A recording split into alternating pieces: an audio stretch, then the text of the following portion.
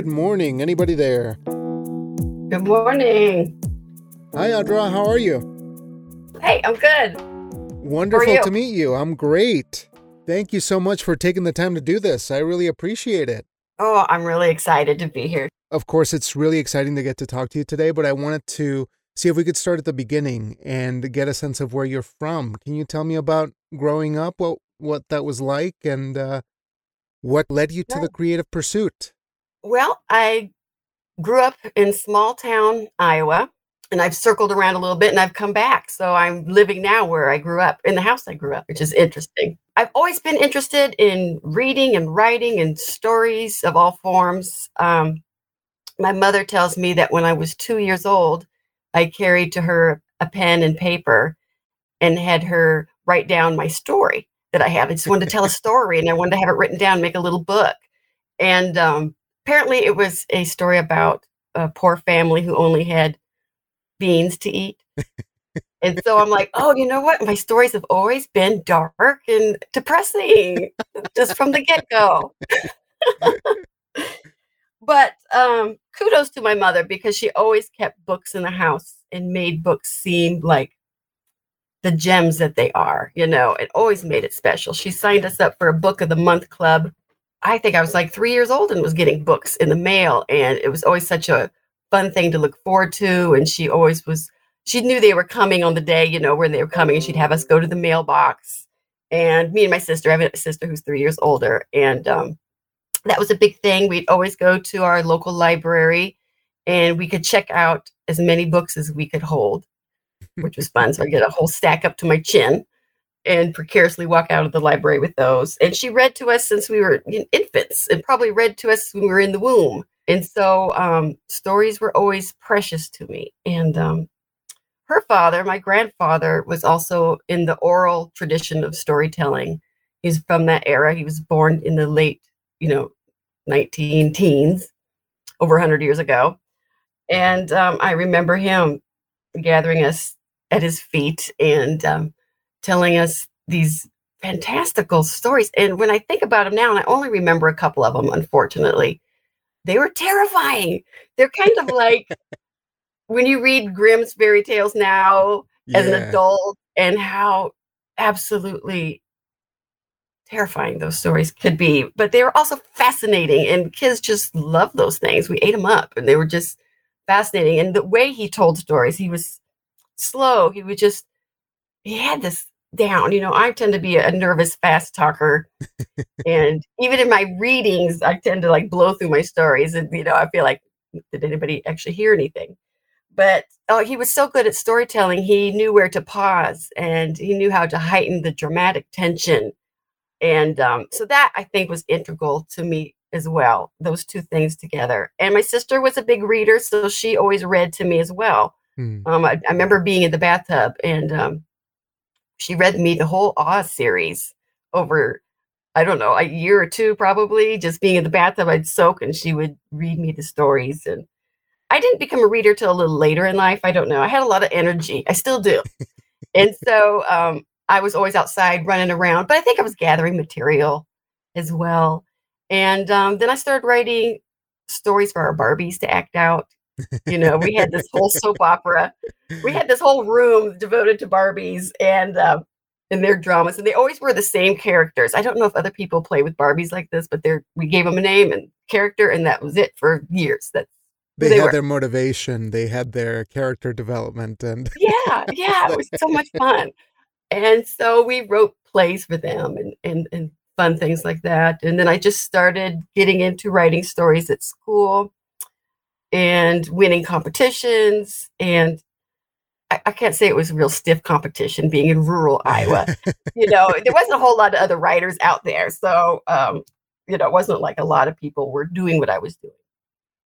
Going to writers conference, that was key. We used to have I don't know if they still have it for young writers, a young writers conference. Oh, wow. I remember going in 4th grade and it was at a local college. And to me, I was like, oh, something stirred inside of me. I'm like, oh, other people, I got to meet real writers. And they talked to us as if we were adults. And, they weren't talking down to us. They were just talking about how to craft stories. And I lived for that event. It came once a year, and eventually they had to let other people go because I went so much, and they're like, okay, there's a couple other people we should probably let attend this. But that was important to me as well, to meet other writers at that time in my life, to know that people do this and take it seriously. Because even though my mother and my father, they knew stories were important, I don't think they really thought writing was going to be a viable thing for me to do. Mm. Or I don't know. I don't know if they just didn't take me seriously, but I was like, I'm going to do this. And especially being in Iowa, I found out about the University of Iowa Writers Workshop.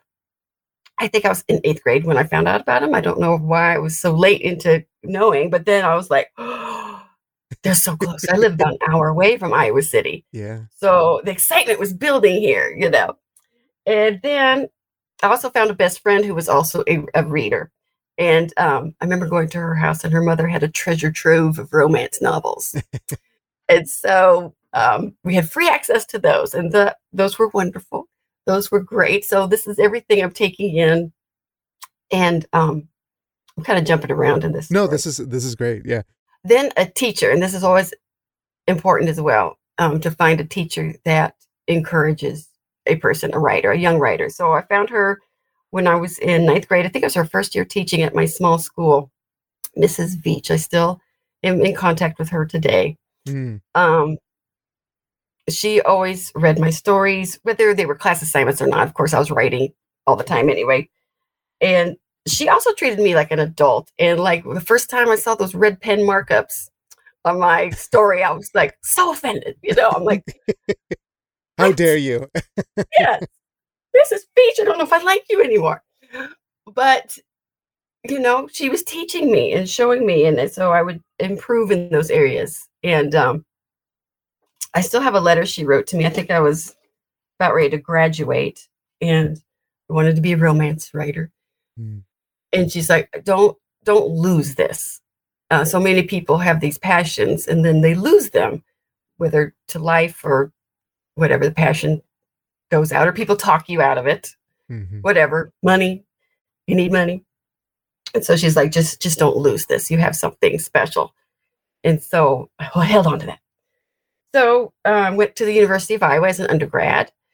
And back then they didn't have, I think now they have a undergraduate writers program, maybe connected with the writers workshop, but not the graduate program. But back then they didn't. They just had the English department. And so, but I wanted to go there just to be around the writers workshop, just to rub elbows and just be in that environment. And it was fire, it was the best place to be. And however, unfortunately, I was the proverbial girl off the farm, fresh off the farm. So I was very excited to be up there and attending classes, but I was kind of a little more into the social aspect of college, which a lot of people do. But I was just so insulated, here on the farm in Iowa that I hadn't experienced things and people and culture. And so I kind of went off on that path, exploring everything that I could there, but also getting, story information, and Sure. I used to be of the camp that I had to do things because I would know experience life. Yeah, I had experience so I could write about. That's not necessarily true. I don't recommend doing everything just so you could write about it later. But so, people are like, oh, I bet you learned so much. I'm like, I probably had the opportunity to learn a lot, but I didn't as much as I should have. And I would love to go back now at the age I am now, go back to school and soak it all up. But just to be around the writers workshop was great. And the best thing that happened to me, am I rambling too much? No, I was just going to comment on something real quick because it's so interesting and I hadn't thought about it. This feeling that you're coming out into the world and you have a plan that is so well thought out, like a dream. You're fulfilling that dream. You're following that goal, but then you're almost caught off guard by the adult world, the real world. Having just kind of like a buffet of experience at that age is almost disorienting. And I just truly empathize with that because I come from a very small town. And when I went to college, it wasn't even a big city or anything, but it was like, I got this other stuff to experience. But I'm sorry to cut you off. That was just a really No, great, yeah. yeah, that's exactly what it was. It was just like it's like the Wizard of Oz going from the gray world into this color, technicolor. It was Yeah. just foods and people, and it was amazing. I loved it. I loved every bit of it. Oh, so the writer's workshop. This is Yeah. before they were in their die house that they have a house now that they've been. But here they were in the what we call the EPB, English Philosophy Building. Mm. They were on a certain floor. And one day I got lost looking for my class, first day of classes. And I opened up this door, and it was like the door to Narnia. It was apparently hooked onto the writer's workshop, and it was a closet. And on it were all the shelves of stories that I guess the graduate students were writing. This is before you could share things on computers and internet. So they actually manually printed out their stories, copies, and they put them on these shelves, apparently. And this is where other classmates would come in and they'd gather their stories to read for the week. Well, I feel ashamed, but I had to do some pilfering because I'm like, this is it. This is the Holy Grail. So I would go in there weekly. I'm so sorry. University of Iowa Writers Workshop. And I would gather stories and then take them home and devour them. Mm. And so I did my own little writer's workshop. Interesting. Of course, I took creative writing classes while I was there and playwriting, but I learned a lot from those manuscripts. But you know what? The interesting thing was they were not very good. But that was good for me to know that these were also people who their first drafts weren't diamonds. Yeah. You felt like you had seen that even people at sometimes a higher level had to put in some work and some effort. They were fallible in some way, and the pedestal seemed, approachable in some way. It did. It did. It gave me hope. And it's like, okay, and they were obviously better than what I was writing, but they weren't like publishable, I don't think, in my opinion, at that point. But they weren't supposed to be. They were early drafts. But, as my young mind, I was expecting them to be perfect, these stories, and they weren't. And so I was like, oh, okay, now I can see I have room to grow, and you don't have to be perfect to go to the next level. You just have to be willing to learn, I think, and putting it out there and being bold enough to put it out there. Because it's hard. It's hard to get workshopped. It's hard. Yeah. To have people look at your things and get that red pen, Mrs. Beach. So when you were in school then, were you able to maintain any kind of writing process, or were you just still kind of out and about trying to experience as much as possible? Or did you feel like that was a lesson that came to you later, one of consistency, one of just constantly writing? Much later. Like for those classes that I took, I wrote the stories like the night before, just like a typical college person. And, but, I still was learning in those classes, reading other people's and things like that. And of course, the reading that they assigned was really good. The published stories that they assigned us were a study in themselves. Yeah. So, no, I kind of abandoned writing for a while after school. I wanted to apply for an MFA after I graduated, but I met the love of my life. And yes. So things went in different directions for a while, and writing just didn't matter anymore. So I did get married and to a man who was in the Air Force. So I got to move out of Iowa, travel around a little bit, see the world some more. And you know what? I'm really glad I didn't do a lot of writing when I was younger, because it wasn't going to be any good. It was just sex-fueled stories. The younger perspective. Yeah. And just like jealousies and, this is just things laughable. I would be so embarrassed if they were published now. And my writing was just my style. It wasn't very good back then. So I'm really glad nothing was published early on. So then I gathered, life experience. So when do you feel like you can go back to writing? At what point do you make that decision? Or is it an organic thing that just starts happening way later on in life? Or whenabouts does that happen? I think that the itch started about 10 years later after graduating. I did have a daughter 3 years into our marriage. She has autism. And back then, there was just no support. She's 23 now. Mm. And that just railroaded me in a lot of ways. And so just life turned upside down for me. Yeah. And so everything stopped, writing, reading, just everything. And my focus was on her. And I'm glad for it. But it interrupted. And people have things in their lives all the time, it could be one thing or another. That just is my thing that took my focus. So about 10 years later, life started evening out a little bit and I'm getting the itch again. So I did start writing. My husband bought me a laptop. They were so expensive back then. I was just so mad at him too. I'm like, I don't need this. I need pen and paper. I'm okay, But he's very supportive, and it was great. But I was still kind of mad about that. And then I started writing, but it was slow. It was slow, and but it's been picking up. So when do you find flash fiction above anything else? Because I imagine that you were looking to do more long form, or did you ever dabble in other mediums before you landed in flash fiction in particular? I've always written really short stories before I knew what they were. I don't think I've ever written a story over, I want to say over 1,000 words, but maybe probably around the 1,200, maybe 1,500 word was the most I've ever written. I just didn't have any more to say. And it was harder in the earlier years, like mid 2000s. I didn't know what flash fiction was, and I couldn't find a place. I'd won a contest, and there was a big brouhaha over it because some of the judges thought this wasn't a story. It was like maybe 500 words. It was a story, but I guess they just didn't think it was long enough. And I'm like, well, so that was a problem. But I ended up, they gave me the award because there was a couple judges there that said, yes, this is a story, just not traditional long story.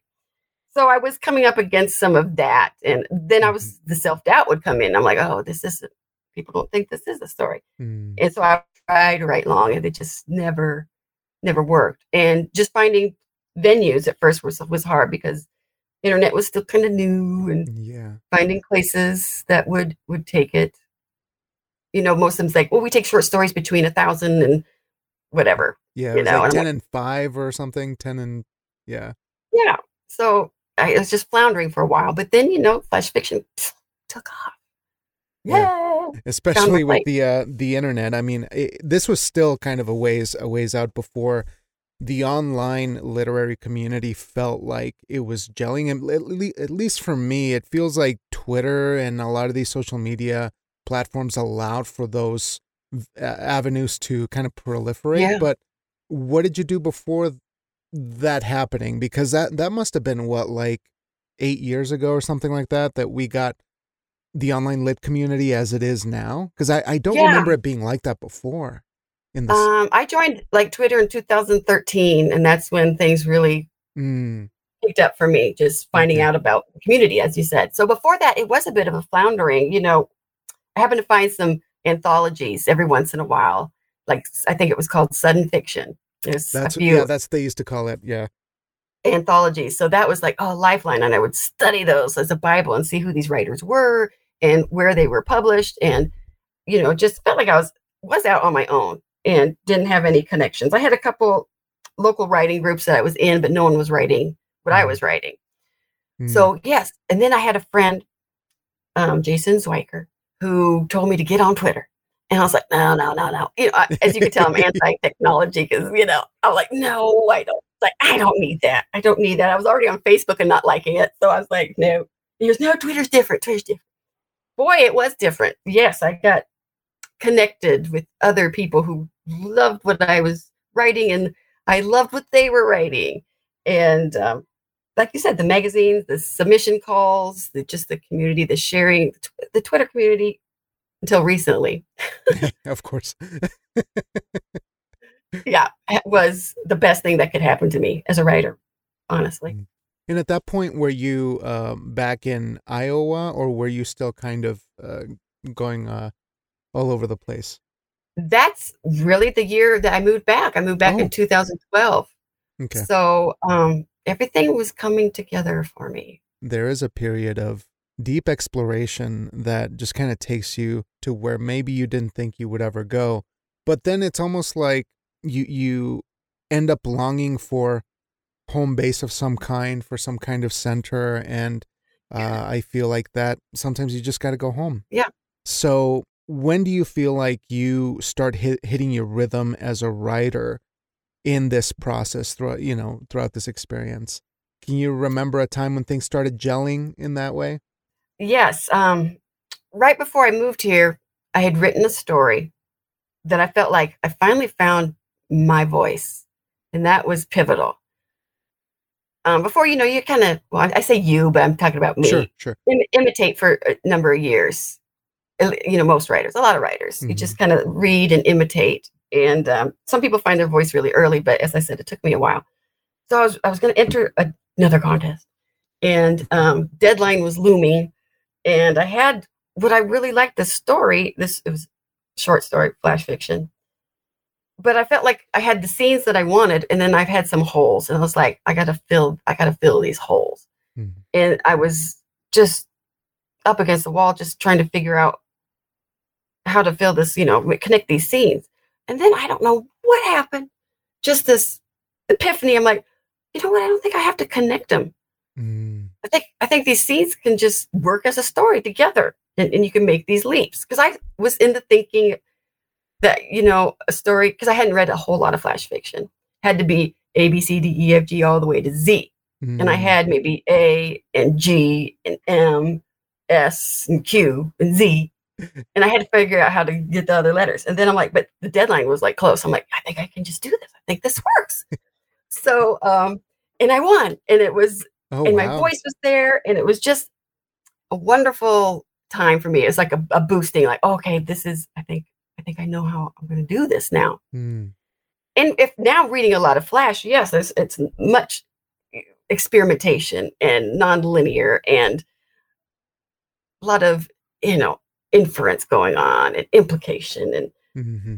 yeah, I've learned that. But that was the first time I did it on my own and didn't know what I was doing and landed on it. So, okay, so speed up a couple years into where the Twitter community, I found a writer named Kathy Fish, and she's very famous in the flash fiction world. I think I read a story of hers and that I really liked, and then just dug a little deeper. And she happened to be putting out a call for, she was going to start like a class on flash fiction, and she wanted to do like a practice class. So she goes, it's for free. If you want to sign up, I'll do a practice class. So I signed up for that. And that was not only when the instruction was phenomenal, and now she's famous for her classes, but I met my core group of flash fiction cohorts in this class. So I made my connections in her class, and we're still in touch today. And that was like, that might have been, I don't know, early teens, 2000 teens. And Mm-hmm. so that was a good thing for me to have friends in the community, like actual people that I can talk to Yeah. on a regular basis. Yeah. And we could exchange stories and opportunities. And so that's when things started taking off. Oh, that's amazing. And it feels like everything goes hand in hand. You get the community support, they start inspiring you or giving you feedback, and then immediately you get a bit of an engine to continue to be producing. Can you tell me where you felt your work was? If we could elaborate on that a little bit more, and what was missing, what other pieces did you feel were missing in the way that you worked or saw the world? Even if it's something like process related, is Mhm. there some things that you do now that make your work better that you didn't used to do before? You know, yeah, that's an excellent question. And I wish I had an excellent answer. For me, this is me. I go in waves. I go up and down. I've noticed. At least I've written long enough to know that about myself. Mm. Like once I had that breakthrough story, I thought writing's going to be a piece of cake after that. I got it. I've unlocked it. No, no, the next stories after that were terrible, you know, terrible. So, what I have learned about process for me is that every story is different. Every creative project is different. And Mm. I still try to put it into this box of this is how I want it to work. And this is how I want it to come out. I want to be able to do a story in a few days, a draft, a full draft, and then come back and edit and then have a finished product and just keep it going like an assembly line. Some people might be able to do that. I'm not. And I have to tell myself this all the time, that just to let it come organically on its own. I love deadlines. I don't always meet deadlines. I put deadlines on myself to help, but I don't always meet them. And I still, okay, I won't say I used to. I still beat myself up, when I miss a deadline for something that I wanted to do. But, I can't put out something that I'm not proud of. I have to have a product that I'm proud of. Actually, I did force a story out just recently. I just got an acceptance for it. And I'm not proud of it. And I almost just want to take it back. I see. There might have been something missing. You're like, no, not yet. Not yet. Can you give me another rewrite? I should hold on to it. The ending's not right for me. But this is the downside of Twitter and social media. You do feel the pressure to produce, to keep up, you compare yourself a lot. And we all know we shouldn't. And we all know it's just unfair to ourselves. But I think it's just, we can't help it, It's so human. I mean, I look in there and every other line is, I'm so happy that I finished this. I've been accepted to this. But I feel like maybe we should focus on sharing the difficulties, which, I think depending on who you follow and depending on what the algorithm is telling you, maybe you can get some more of that. But I wanted to take a moment to talk a bit about your latest collection. Thank you for sending that along so I could take a look at it. I really can't thank you for giving me this experience, because it is so emotional in a way. And one of the things that I appreciated about your collection, which is Hush, Hush, Hush, it feels like you know how to pack a punch with what you have. Like you know that you're not stretching anything out. You're putting in as much as humanly possible, whether it's through character or dialogue or cadence, whatever it is. And I had a really wonderful time reading it. So I really want to thank you for letting me read that. It was great. Thank you. Can you tell me a bit about how this collection comes together for you, and what is that process to assemble a work like this? That is a lot of my work, like most of it. There's only a few stories that I've written, flash fictions, that aren't in there. So I'm not a prolific writer. I publish maybe 1 to 2 stories a year. I had a little flurry there earlier, but things have slowed down. So, I had another child, but I picked out what I thought was kind of a theme in these. Most of my stories are written from a child's perspective. I've got a couple that aren't, but maybe they're about children. And so I wanted that theme. I wanted the children theme. And the Hush, Hush, Hush, I noticed, you don't really think about, there I go, you saying you. I never thought about myself as having themes as a writer, or I didn't see any connections really between them until I started thinking, I wonder if I have enough for a little chapbook here. And then I started looking at it. I'm like, oh, you know what? I've got some deep, dark issues. And I could see that thread going through, I'm like, oh, there's some famous writer that says that we write, as writers, we write the same story. We just write it over and over and over and over again. Right. And I'm like, oh, that's me. It's the same thing, just written a little different, somehow come out a little different. But so then I thought, okay, these link up pretty well together. And I've noticed I use the word hush in a few of the stories. And one ends saying hush, hush, hush at the end. And I'm like, okay, you know what? That's kind of what my theme is, I think. Readers might see something else. I think readers always see something else. But as a writer, I was like, okay, I think I have these children that want to say things, that want to speak about these injustices, this emotional violence that's happening, and they just can't. They don't have a voice. They're not adults. They can't speak. So that was my unifying thing. So I think most people, when they put the collection together, look for things most of the time that have a theme that kind of connect. Right. the closing story that you had was really moving because there was this idea of faith and um, if you could elaborate on that last story of the collection, which has a great name as well, and it's so long and beautiful that I can't think of it right now. You know what? Sometimes I have to look it up too because I feel like I can't get it all right. Where's my copy of this? It's the one when the When pregnant the girls. when the pregnant girls first arrived at St. Eulalia's home for the lost and wayward. There we go. Wonderful! What a great title! I'm such a sucker for excellent titles that give us just a wide sense of what is happening, right then and there. But the origins of that one. I wish there was just a wonderful story behind this, but I was an editor at New Flash Fiction Review, and every December we did like an editor issue where we all wrote stories. That was tremendous pressure for me. And we decided to use a photo. There's a word for that, ekphrastic writing. Yeah. And so there was a black and white photo of a kid like on ice, like playing, but since it's a photograph, he was frozen in time. And I'm like, oh, no. I go, someone's going to write about a kid falling through the ice. I can't do that.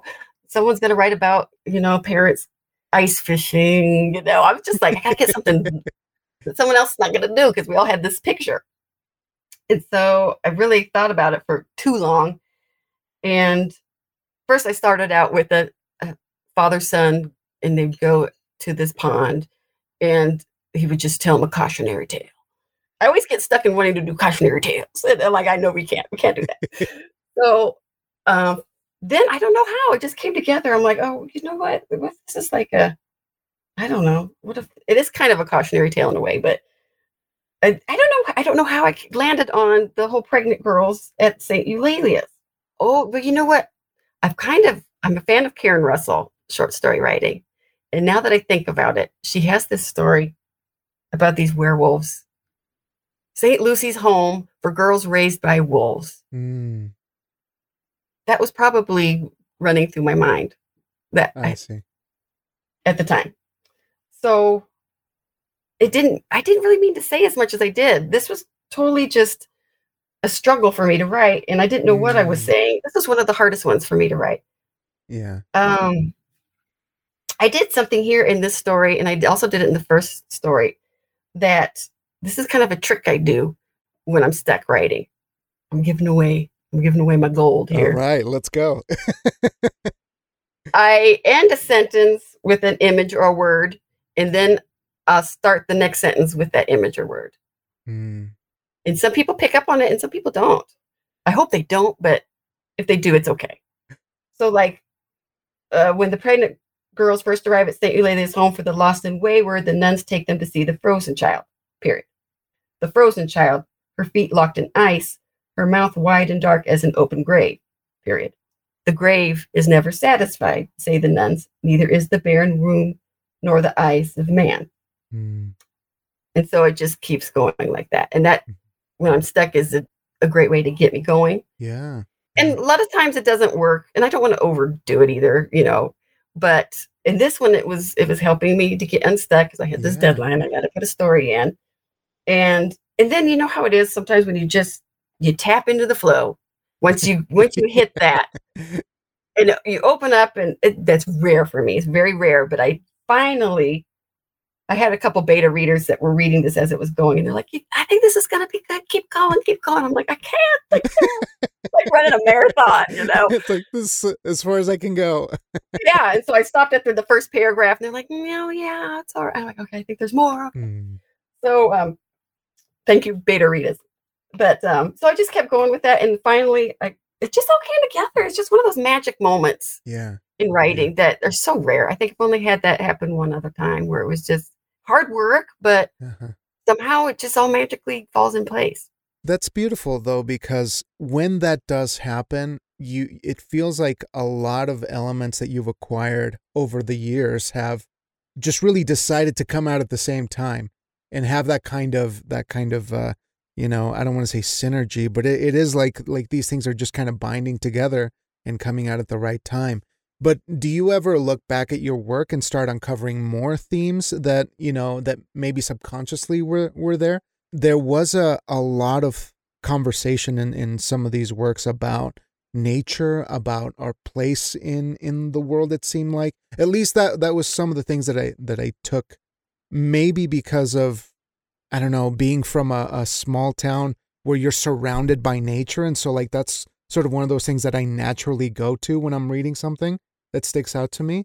Yeah, yeah. I think probably just living on a farm, and I basically lived in the woods, as a kid in the 80s. I don't really ever consciously like put, themes or things in there. They just kind of eke out and like that. I've never thought about that. You're pointing that out to me for the first time. I'm like, Oh, oh yeah, okay. that might be in there. That probably is in there. But yeah, I didn't consciously do that. So for my curiosity here, when you finish a draft, how do you know that it's finished? I mean, we may know that, yeah, it has some more work to do, but what feels like it's a completed draft when you're working? Um, I feel a good bit of it's done when I get the last line or last couple lines, and I usually get those before I've got the whole thing finished, fleshed Mm, out. mm, I feel really good, like that's locked in there. When I get that, I'm like, okay, now I have a point where I'm running to. mhm. I can see the finish line. So then it just feels good. But if I don't get that line, and sometimes I still have some works that's just never showed up. And like this one I said that I just is getting published. Oh, I'm disappointed in myself. But usually I get that last line and it's just like there's actual a physical reaction I have. Mm. I do photography too, and I Oh, do okay. like double exposure photography. And people ask me about that too. And I said, there's just and I do a lot of like snapseed work, you can do color and do Yeah. fun stuff. And I said, I know when that photograph is done, when I have a visceral physical Mm. jump inside of me. It's like a jump. I'm like, oh, okay, Yeah. that's just right. It's done. It's kind of the same way with the stories too. I get that little, when I get the last line, I get that, with that line, if there's no excitement for the writer, there's no excitement for the reader. Uh-huh. So I have to get that excitement for myself. Like, okay, that's it. And then I can usually get the rest kind of tinkered out. Oh, that's wonderful. I think that to do a variety of different forms allows you to sharpen that muscle of intuition. Like, I think that we may study craft as much as humanly possible, but I think it kind of ultimately comes down to that feeling, right? That gut instinct that says, yes, no, a little bit more. Okay, step back, take a chill pill, or keep going. But a couple more questions to be mindful of Yeah. your time here. But I can't thank you enough for taking the time to do this. Can you describe the process of working on a manuscript that is going to go into publication? Like, how much work did you have to do after this was accepted for publication? What was the relationship like with the editor and the editing process?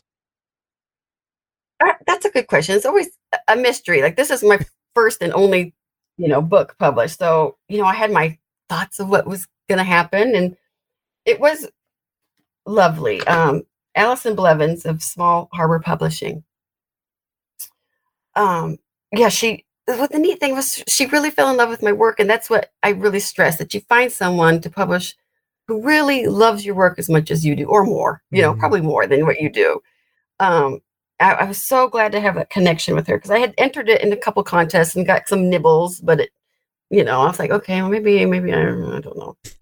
I set it aside for a while and then dug it back out. And then to have her respond so enthusiastically was wonderful.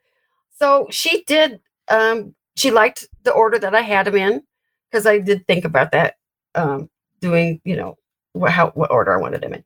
And then she just did a line by line, edit and mm. tighten some things up because some of these are old and I've learned some things. I'm not that good at punctuation and grammar. That's what when I was at the University of Iowa, I should have paid attention, but so she tightened things up that needed fixing. And I wish more editors did that in like literary magazines. I wish they did line edits.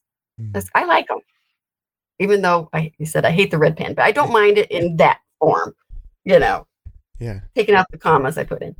And she also taught me about using ing words like gerunds. I don't know if it's so much. I think gerunds, like nouns, skiing down the hill and things like that. It's her opinion, and at first it was hard for me to listen to this, but she's like, you can make it stronger with, just putting it in more present tense. And I'm like, but I had so many ing words in there. I was like, what? So I think I kept a couple, but she talked me into putting those more into present tense. And also, Hillary Leftwich, she has an editing service, and she looked this over before I submitted it. And she gave me some strong suggestions too. And so I took those to heart. And, you don't have to do it everything everyone says, but when it gets down to it, after your feelings, are hurt and you rebound, you're like, okay, where they're right. But there's some places I fought for. I'm like, no, I really like this here, and I'm going to keep it here because I like it, And both Hillary and Allison were fine. If I love something, leave it alone. That's okay. But so that was a neat process, and I did enjoy that back and forth.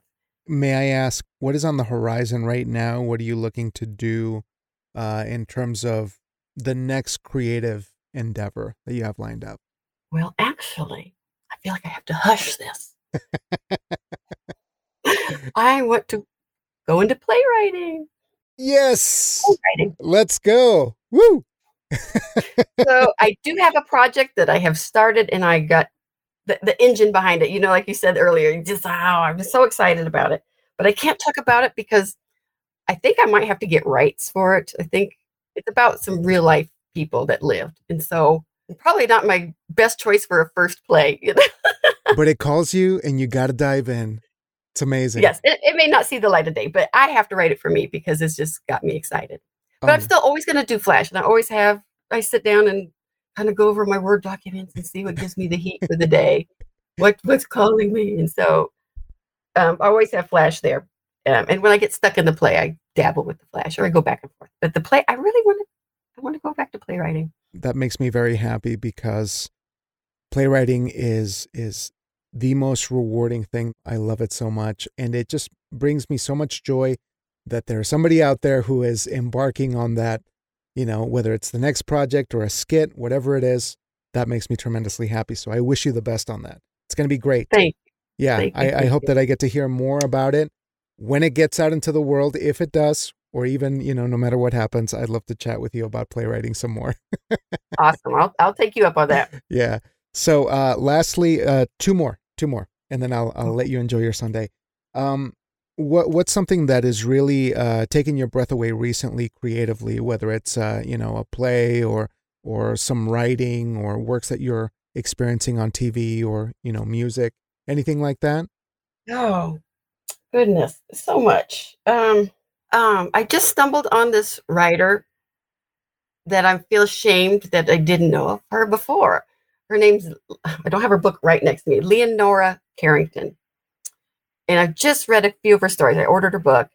And she was, I believe, a Mexican kind of surrealist painter, kind of back, maybe like in the Frida Kahlo, maybe in that era, maybe a little bit before. But she was a painter, and she also wrote. And her stories are just like, they seem so relevant for today. It seems like something I would open up in a lit mag and read today. They're so bizarre, but so awesome at the same time.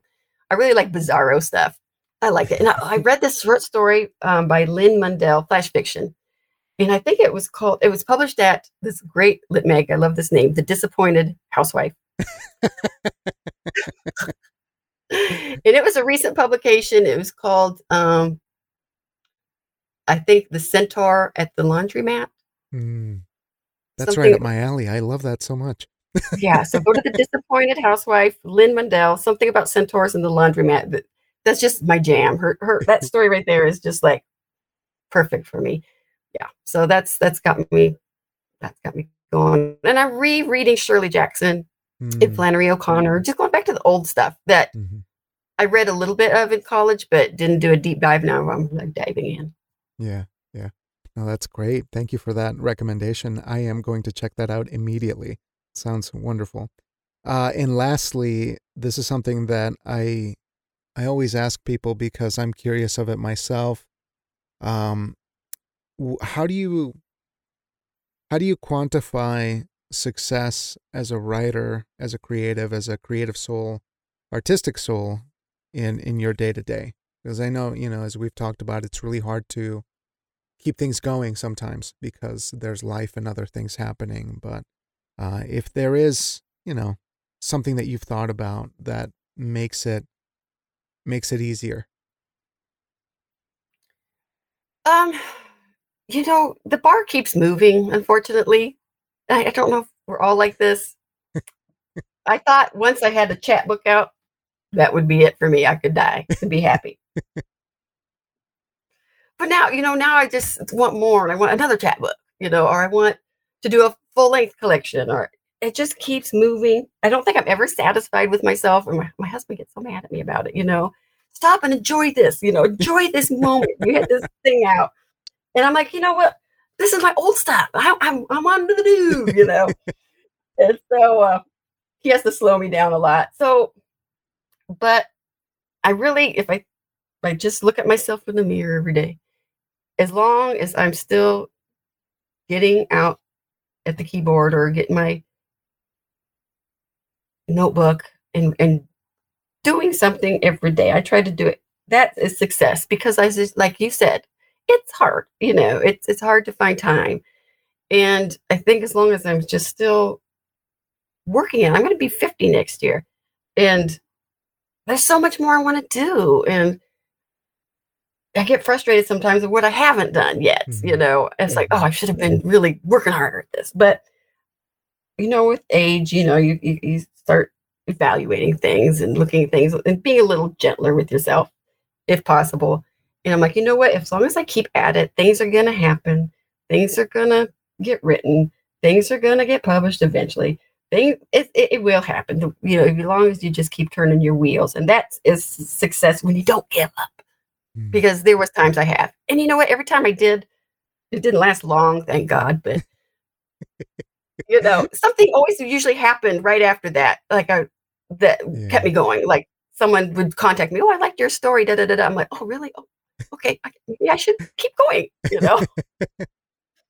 Self-doubt is awful, but just, I think, keep going. And I think if you have that passion, like you said, like your playwriting, it's just so special to you. Even if I just write for myself, which I try to do. Every story I try to say, just write something that I would want to read, something that gives me pleasure. That's success, I think, too. Oh, that's a beautiful note to end on. That's wonderful. And Audra, I can't thank you enough. I feel like we just scratched the surface. So hopefully we'll be able to chat a little bit more down the road. Once you get some more work out, happy to connect again. But I want to thank you for this wonderful work that you've written. Hush, Hush, Hush was a really moving collection that packs a punch. As a chapbook is a really, really impressive thing. And I want to thank you for your honesty and for sharing the darkness and how to contrast it with a beautiful way of living. So, this has been such a pleasure. Oh, for me too. This was an amazing experience to talk. I didn't think I could talk this long. I really was worried about it. We never think we can, but something happens. Some magic happens. Yeah. The magic happened. Thank you for bringing the magic. I appreciate it. This was fun. Yeah, wonderful. Well, I will be in touch real soon, and I hope you have a wonderful Sunday. Wish you the best. Thank you. You too. Bye. Bye-bye.